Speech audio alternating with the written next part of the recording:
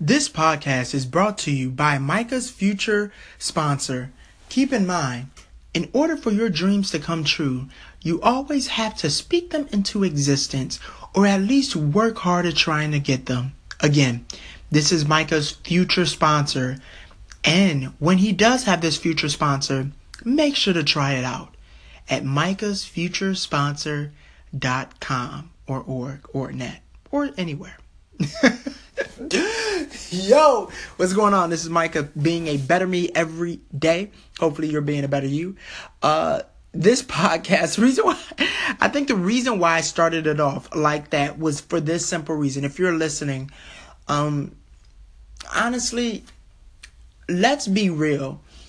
Sometimes we spit out more negative from our mouths than we do positive, than we do affirmations, than we do just helping ourselves believe that there is a way out. And sometimes we dwell a little bit longer in situations than we really need to. I think I started the podcast off like this because I wanted to remind people that it is good to plan and believe ahead. I know for me, I used to try and plan and believe ahead sometimes and it didn't work out. And honestly, those days crushed me. Those days made me believe that I shouldn't do it. That I shouldn't, I shouldn't try and speak things over my life when, hey, if it doesn't happen, the hurt I would feel of experiencing that. And then I recognize there is a positive to, let's say, you stating something over your life, and let's say it didn't happen. Maybe it didn't happen in the time frame that you wanted it to. Maybe something went wrong. I don't know. But look yourself in the mirror. When you speak those affirmations, when you're looking at yourself, you're different. You're already a step ahead.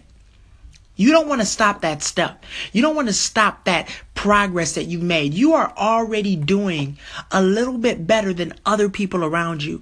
Other people, your environment can change.